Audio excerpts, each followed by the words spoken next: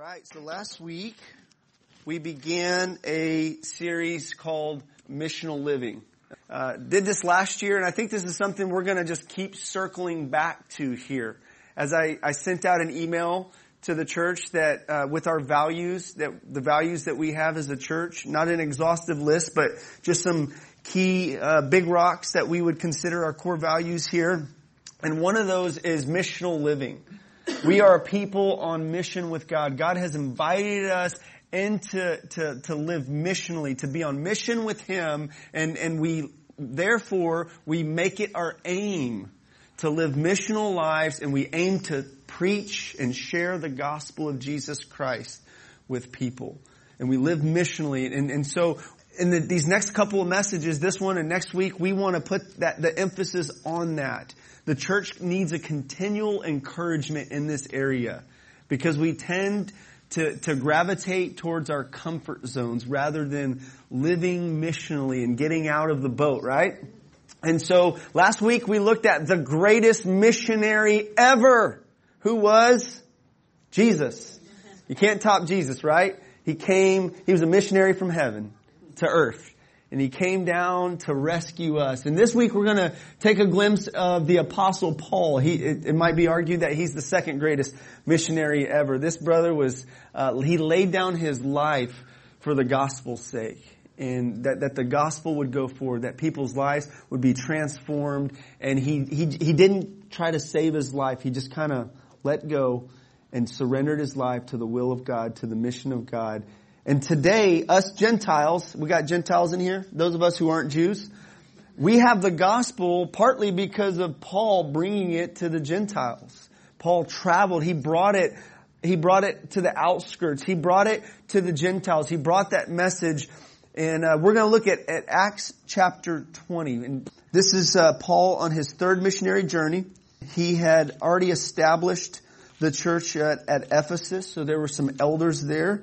And he was making a trip back, and he met them at a place called Miletus. And so he met up with them, and this was just kind of a quick hello, and he shared with them, and they prayed together, they cried together. This is an emotional moment. But as he's talking to him, these guys, this is actually in every other place in the book of Acts, Paul is speaking to unbelievers. The speeches that we see Paul giving, they're to unbelievers. But this is one of the few and only that I'm aware of, a speech where Paul is talking to other Christians. And it sounds a lot like some of his letters, like Ephesians or Philippians or Colossians. Okay, so we're going to pick it up from verse 17. And now from Miletus he sent to Ephesus and called the elders of the church to come to him. And they came to him. And he said to them, "You yourselves know how I lived among you the whole time from the first day that I set foot in Asia, serving the Lord with all humility and with tears and with trials that happened to me through the plots of the Jews. How I did not shrink from declaring to you anything that was profitable and teaching you in public and from house to house, testifying both to the Jews and to the Greeks of repentance towards God and faith in our Lord Jesus Christ. And now behold, I am going to Jerusalem, constrained by the Spirit, not knowing what will happen to me there, except that the Holy Spirit testifies to me in every city that imprisonment and afflictions await me. But I do not count my life of any value, nor as precious to myself, if only I may finish my course in the ministry that I received from the Lord Jesus to testify to the gospel of the grace of God. And now behold, I know that none of you among whom I have gone about proclaiming the kingdom will see my face again. Therefore I testify to you this day that I am innocent of the blood of all. For I did not shrink from declaring to you the whole counsel of God. Pay careful attention to yourselves and to all the flock in which the Holy Spirit has made you overseers to care for the church of God, which He obtained with His own blood. For I know that after my departure fierce wolves will come in among you, not sparing the flock. And from among yourselves will arise men speaking twisted things to draw away the disciples after them. Therefore, be alert, remembering for 3 years I did not cease night or day to admonish everyone with tears. And now I commend you to God and to the word of His grace, which is able to build you up and give you the inheritance among all those who are sanctified. I coveted no one's silver or gold or apparel. You yourself know that these hands have ministered to my necessities and those who are with me. In all things I have shown you that by working hard in this way we must help the weak and remember the words of our Lord Jesus, how He Himself said, it is more blessed to give than to receive. And when He had said these things, He knelt down and prayed with them all. And there was much weeping on the part of all, and they embraced Paul and they kissed him, being sorrowful most of all because the word he had spoken that they would not see his face again. And they accompanied him to the ship. All God's people said, Amen. What a powerful little section of scripture that we have here. Here's the big idea of where we're going from this, is that Paul imitated the example of Christ and modeled for other Christians a missional life. He followed in Jesus' footsteps. He lived like Jesus. This was a man who could say, imitate me as I imitate Christ. And that's what he aimed to do, is to follow in the footsteps of Jesus. Like Jesus, who was set on going to Jerusalem and being crucified, Paul had his gaze set. He knew he was going to Jerusalem to testify of the gospel of grace. He lived with this sense of mission and this sense of purpose, much like Jesus did. And the first thing is I want to look at it. There's several marks of his life that I want to highlight in this passage. But one of them is that he was a humble servant. He was a humble servant. Verse 18, he says, when he came to them, he said to them, you yourselves know how I lived among you the whole time from the first day that I set foot in Asia, serving the Lord with all humility. This is powerful. Now, he's calling their attention to their life, to his life. He's saying, remember, you guys know how I lived. You know the kind of lifestyle that I lived. And just think, by the way, can you point somebody else to your life and say, you guys know how I lived? Imitate that. What areas of your life can you say that and lead other people in and say, do what I do there? You know, parents, I've heard parents say, you know, don't do as I do, but do as I say. That doesn't work very well for discipleship. That does not work very well for parenting. All right. And Paul was somebody who wouldn't say, don't do what I do what I say. No, he practiced what he preached. He lived it out. And he could say, live like this. He could say, you guys know that I serve the Lord with humility. Now I know that doesn't sound like a very humble statement there. You guys know how humble I am, right? It doesn't sound very humble, but Paul saw himself in truth. He saw himself with an accurate evaluation of who he was before God. And these elders at Ephesus, they knew him. They saw his life. And it's not like he was boasting here. I'm the most humble of them all. He was just calling to the attention of the humble life of service that he lived. It's kind of like in the Old Testament where Moses is called, in Numbers, he's called the most humble man on the face of the earth. And you know who wrote the book of Numbers? Moses did. And so this isn't a proud statement here, but this is a statement of Paul just saying, hey, look at how I served the Lord in humility. Paul referred to himself as a servant. Now, of course, he was an apostle, and he had privileges, and he had rights, and he had this authority as an apostle to call people to follow Jesus, right? But he described himself as a servant of Christ, a bond servant of Christ. He had this mindset of what he called the Philippians to. In Philippians 2, he said, don't think of yourself more highly than you ought to, but esteem others above yourself and have this same mindset that Jesus had, this mindset of lowliness and humility. Right. That though he was God, he didn't cling to his rights as God. Jesus came down and he washed feet.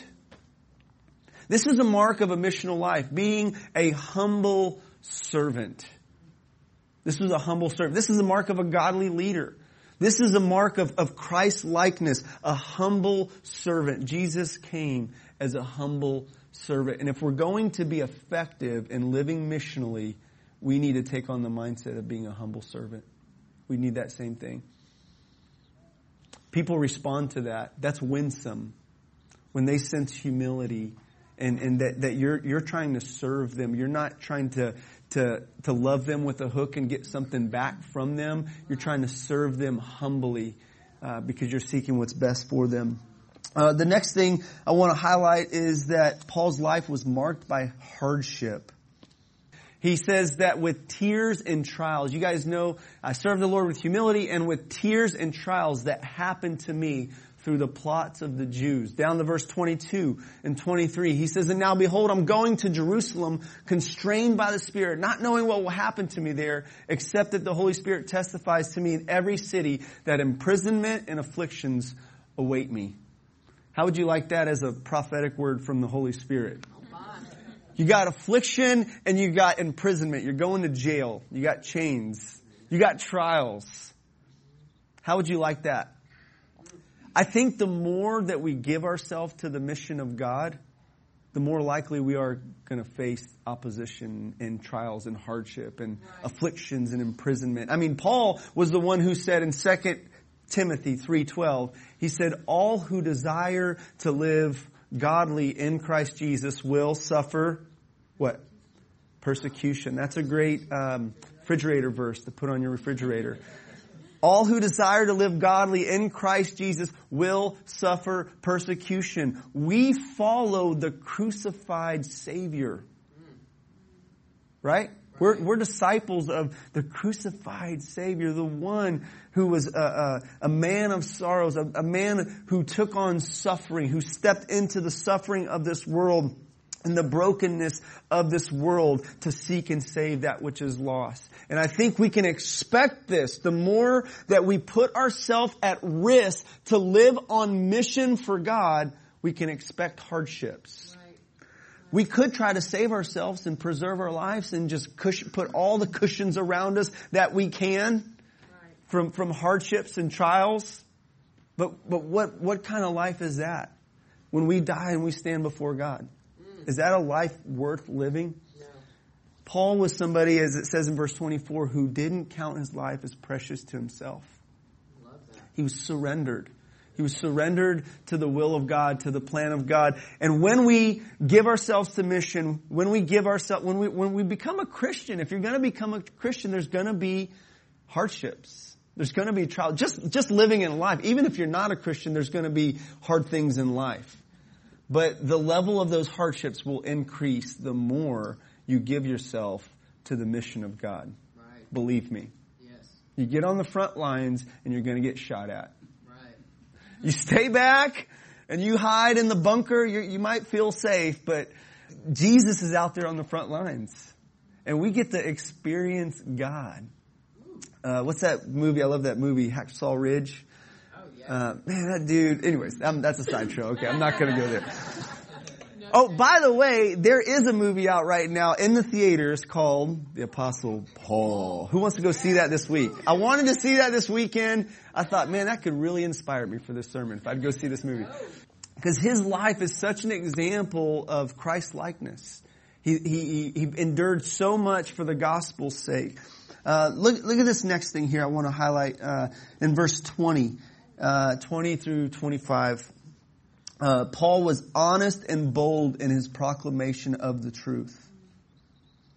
He says, how I did not shrink from declaring to you anything that was profitable and teaching you in public and from house to house, testifying both to the Jews and the Greeks, repentance toward God and faith in our Lord Jesus Christ. Repentance is almost like a bad word in some circles, a lot of people don't want to say that word. Or sin. Yeah. Sin, hell, repentance. Paul didn't shrink back from saying those hard things. He didn't shrink back from experiencing the hardships and following Jesus. And he didn't shrink back from letting people know that they needed to turn from their sins. And that if they're going to follow Jesus, he said, I think in Acts 14, that we enter the kingdom of God through much tribulation. He went strengthening the believers there. So he preached repentance towards God. He preached faith in Jesus. Verse 27, go down there. Verse 26. Therefore I testify to you this day that I am innocent of the blood of all. For I did not shrink from declaring to you the whole counsel of God. Paul is alluding to something that God was saying to Ezekiel, and back in Ezekiel 33, referring to Ezekiel as a watchman. God says that if a watchman that's placed on the wall, that's there to warn the people when an army is coming with the sword, if the watchman falls asleep on the wall while there's an army coming with the sword, then he's accountable for the blood of the people that he didn't alarm with a trumpet. Okay? So Paul's alluding to that. He's referring back to this here. He says, I'm innocent of the blood of all. Because he, like a watchman, he blew the trumpet and he called people to repentance. He said and preached at Mars Hill in Acts 17, verse 30 and 31, that God commands all men everywhere to repent. Because he has appointed a day in which he's going to judge the world through Jesus Christ in righteousness. So God's going to bring judgment, and so therefore he calls people to repent, to turn to God, to find mercy and grace and salvation in Christ Jesus. And Paul didn't shrink back from saying some of those hard things. Now that's not the best way to build a big church. At least that's not the strategy of many preachers today. There's a tendency to kind of water the message down and make it more palatable and sweet. And Paul declared the whole counsel of God. By the way, I have a picture in my office as a reminder of the watchman of Ezekiel 33 that God was talking about, that falls asleep while there's an army coming. And it's a reminder for me that I am to preach the whole counsel of God, that I'm to preach the gospel, that I'm to say the things that I'm comfortable in saying and the things that I'm uncomfortable in saying, that I preach the word of God and let it say what it says, whether people like it or like me or not. Right. I'm committed to doing this very thing that Paul is, so that I too can say I'm innocent of the blood of all. I did my job in warning people that you have to repent. And you have to turn to Jesus Christ and put your faith in Jesus Christ. Just think if you live with that sense of urgency and that sense of conviction in your heart and in your soul for those around you that you have relationship with. Imagine this. If one of your neighbor's house was on fire and you knew they were in there and that they were asleep, would you go and would you knock on that door? Would you bang on it? Would you do anything you can to get them out of there, to wake them up? Even if you knew you were going to offend them and they might come to the door with a gun and come to the door angry, or they might call the police on you or whatever. If you really care for your neighbor, you're going to warn them that they're in danger. And this is something that helps me when I'm concerned about being rejected or feeling nervous about talking to somebody about the Lord. This is a reminder for me that they're going to stand before Almighty God and give an account. And I want them to be ready. And then I'm going to stand before Almighty God and give an account as to did I faithfully preach the message and call people to repent. You know, I would rather people hate me. So I die, we both die. I'd rather people hate me but live with the knowledge that I spoke the truth about Jesus Christ. Then to have people really like me and think I'm a nice guy, but I never say those hard things that I know that they need to hear. Like calling them to stop living in sexual immorality. Like calling them to give up their addiction. Like calling them to quit lying and stealing or whatever the sin is. And to turn to the Lord Jesus Christ. And so let's be a church who is honest and bold in our proclamation of the Word of God. And let's not shrink back from that. We are committed to preaching what the Word of God says here. Let's look briefly here at Paul's message here. So in here he describes his message. His message was one of repentance of sin and faith in Jesus Christ. By the way, that's what Jesus preached. Right. When Jesus evangelized, Mark 1:15, he said, repent and believe the gospel. Right? Paul's just doing what Jesus was doing, preaching what Jesus was preaching. Repentance and faith. Paul preached the whole counsel of God. He didn't hold back on the hard things. He revealed the plan of God, the purpose of God, the revelation of God. He gave it to him. And then Paul preached the gospel of grace. That was his message. He preached Jesus Christ and Him crucified. And so let's let that message be on our lips. Let's let the message of the gospel be on our lips. Paul also, verse 22, his life was marked by the power and the activity of the Holy Spirit. Notice this in verse 22. He says that I'm going to Jerusalem constrained by the Spirit. So the Spirit's leading him. The Spirit's compelling him. You're going to Jerusalem, Paul. Even though when you get there, it's gonna be hard. There's tribulation, there's affliction, there's imprisonment awaiting you wherever you go. And he testified in verse 23. The Holy Spirit testifies to me in every city that imprisonment and affliction awaits me. To live an effective missional life, we need the power and the activity of the Holy Spirit. This is all, go back to Acts 1:8.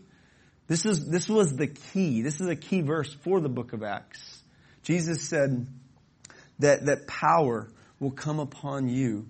That when the Holy Spirit comes upon you, you will receive power to be my witnesses in Jerusalem, Judea, Samaria, to the ends of the world.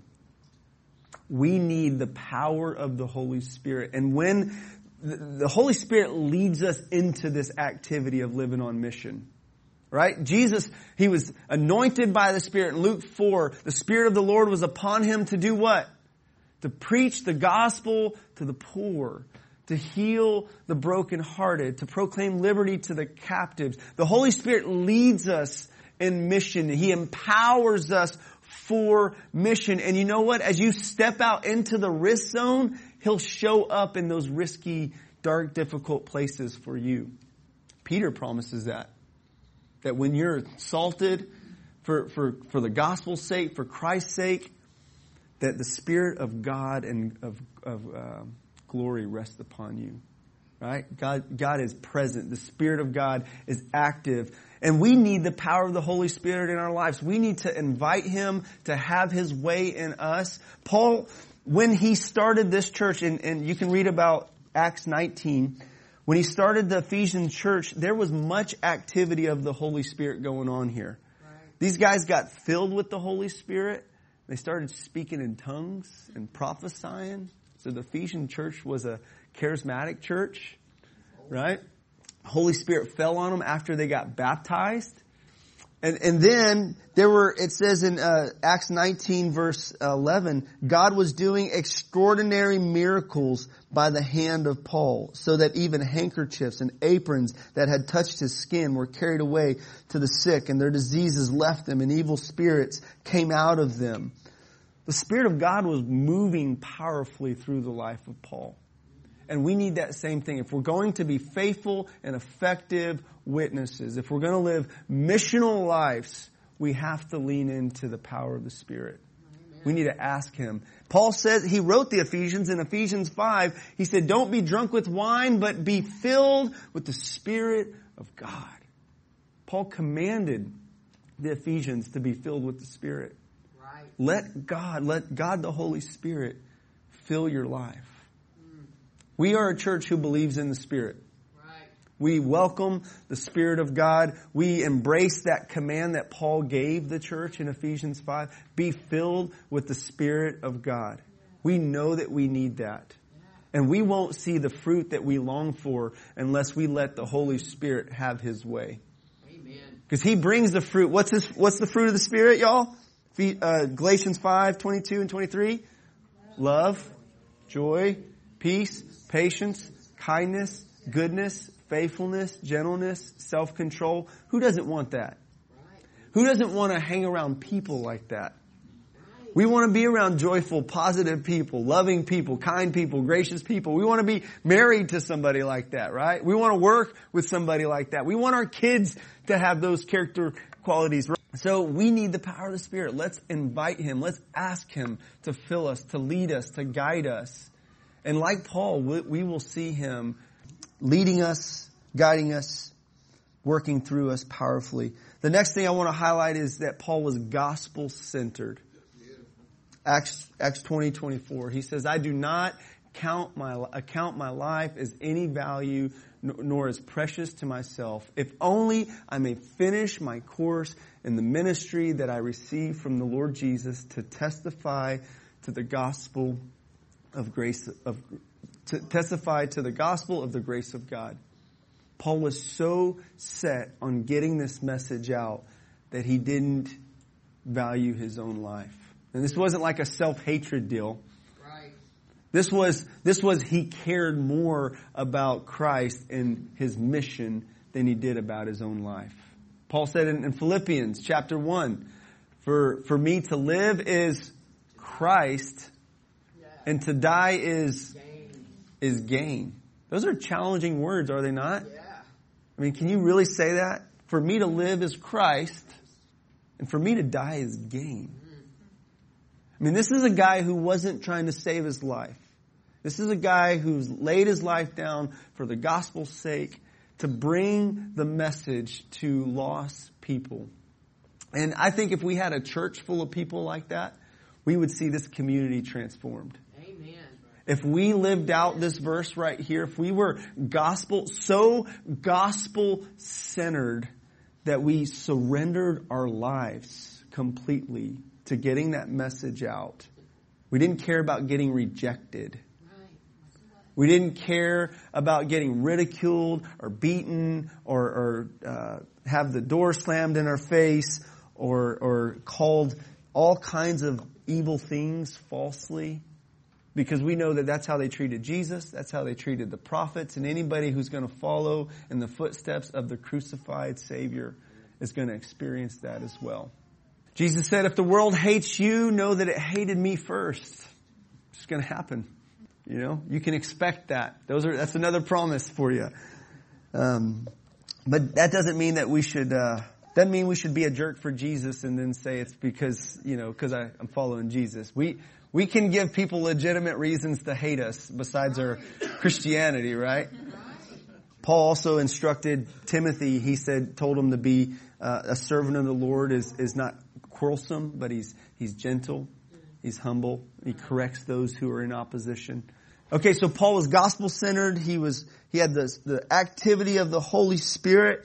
And then the last one here that I want to highlight is verse 33 through 35. He was a hard worker. He says, I coveted no one's silver or gold apparel. You yourselves know these hands have ministered to my necessities and to those who are with me. In all things I have shown you that by working hard in this way we must help the weak and remember the words of our Lord Jesus, how He Himself said it's more blessed to give than to receive. Paul was diligent. He was a hard worker. He exhorted the church, Colossians 3:23 and 24. Whatever you do heartily as unto the Lord, not unto man, knowing that from Him you will receive your reward, for you serve Christ. So he exhorted the church to do that, and he not only preached it, but he practiced it. And he said in another place, as an apostle, he could have merely lived off the contributions of the church. But there were times when he forfeited that right to be an example and not be a burden to any of the churches that he was starting. He forfeited that right. And he worked hard with his hands. I mean, work is good. God has created all of us to work and have some responsibility and be productive in life. There's physical labor and there's also mental labor too. There's different kinds of work that we can engage in. God's designed us for that. And Paul was what? A tent maker, right? So he would build these tents and he would do these little side jobs as he's going around preaching the gospel. And he was an example of hard work. And also in Ephesians, it says, it has this idea. He exhorts Ephesians 4. He says, working hard in this that we must help the weak. Paul tells in Ephesians 4, those who stole, let him who steals steal no longer, but rather let him work with his hands that he may have something to give to those in need. So we should be hard workers, not just so that we can have our own needs taken care of, but so that we can help those who are in need around us. So this is a mark of a missional life. A missional life is a hard worker. A missional life is somebody who's gospel-centered. A missional life is somebody who has the power and the activity upon their lives. A missional life is somebody who honestly and boldly proclaims the truth. A missional life will be marked by hardship, and a missional life is marked by humble service. So an application here, I want to challenge you to give yourself to live a missional life. Every day, what would it look like for you to live missionally in your context? With your family, with your kids, in your neighborhood, at your workplace? What would it look like for you to follow in the footsteps of Jesus or to imitate Paul as he imitated Christ? What would it look like for you to move more towards a missional life? Would it be inviting your neighbors to a Bible study or to dinner and trying to talk to them about the Lord, or just asking them, can I pray for you for anything? I think it's definitely going to involve us getting a heart for people around us. And I think it starts there. If you want to live a missional life, you need to have a heart for people around us. I mean, I could do a sermon on what motivated Paul, and one of the things he said in 2 Corinthians 5:14, he says, the love of Christ compels us. Compels us. The love of Christ compels us to go and to speak to those around. The love of Christ compels us. And ask God to give you His heart for those around you. Jesus Himself, when He saw the multitudes, it says in the Gospels that He was moved with compassion. I mean, if you can drive by this Texaco up here and see all the dark activity going on, drug dealing, and see people who are completely lost and are headed for destruction, they're destroying their lives, and not be moved in any way and just not care about those people, then you may be lacking some compassion. You know, if we can look on people whose lives are in shambles and they're suffering and they're in pain because of their choices or because of life circumstances, and they're just going through hard times, and we're not moved at all with compassion, then we're lacking God's heart. God wants us to get His heart, and He wants us to be moved with compassion. Beautiful. I mean, that's why Jesus came. Yeah. That's why Jesus left the comforts and the glories of heaven. He could have just chilled up there, Right. inhabiting the praises of all the angels, just enjoying eternity there. But He got out of His comfort zone. Beautiful. He laid aside His privileges and rights. He laid down His life. And that's what it looks like to follow Jesus. It means living a missional life. So learn from those and imitate those who live a missional life. Identify biblically. I mean, we got Paul, we got Jesus. Who are those today in this life that you know that you have relationship with, that are living with a strong sense of mission? Get around them. Yeah. Imitate them. Learn from them. Yeah. Listen to them. Observe their life and imitate them as they imitate Christ. And seek to walk with them. Hang out with them. That's the last thing. Seek to be around those kind of folks, because it'll just stir you up to be on mission.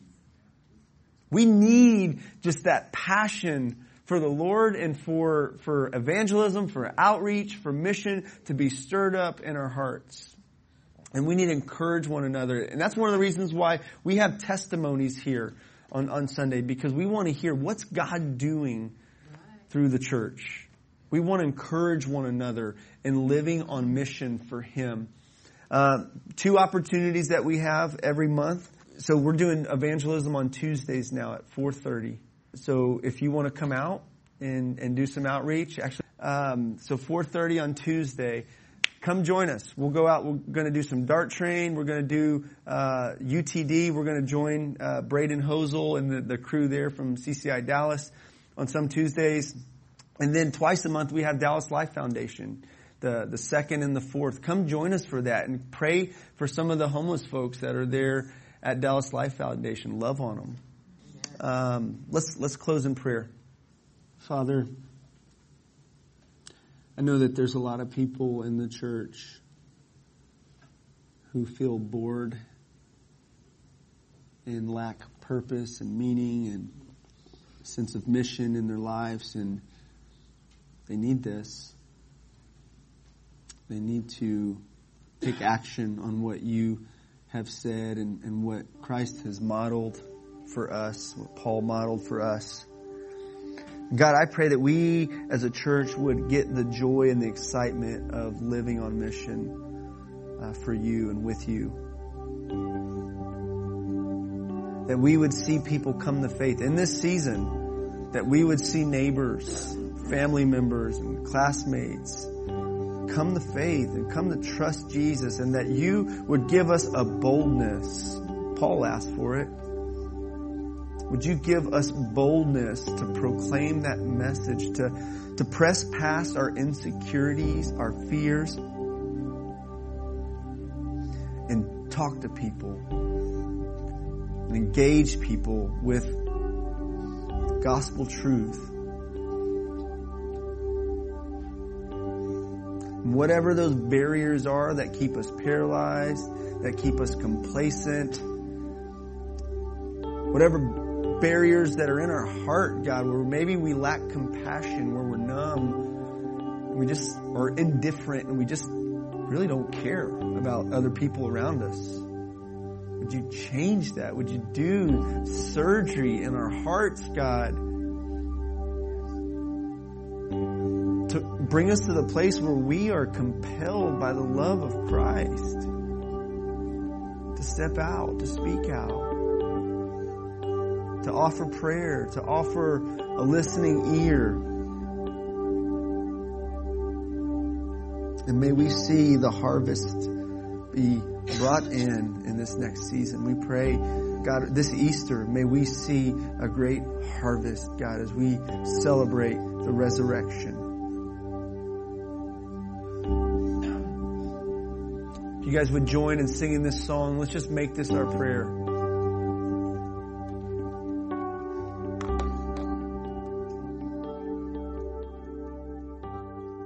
And if you want prayer, feel free to raise your hand.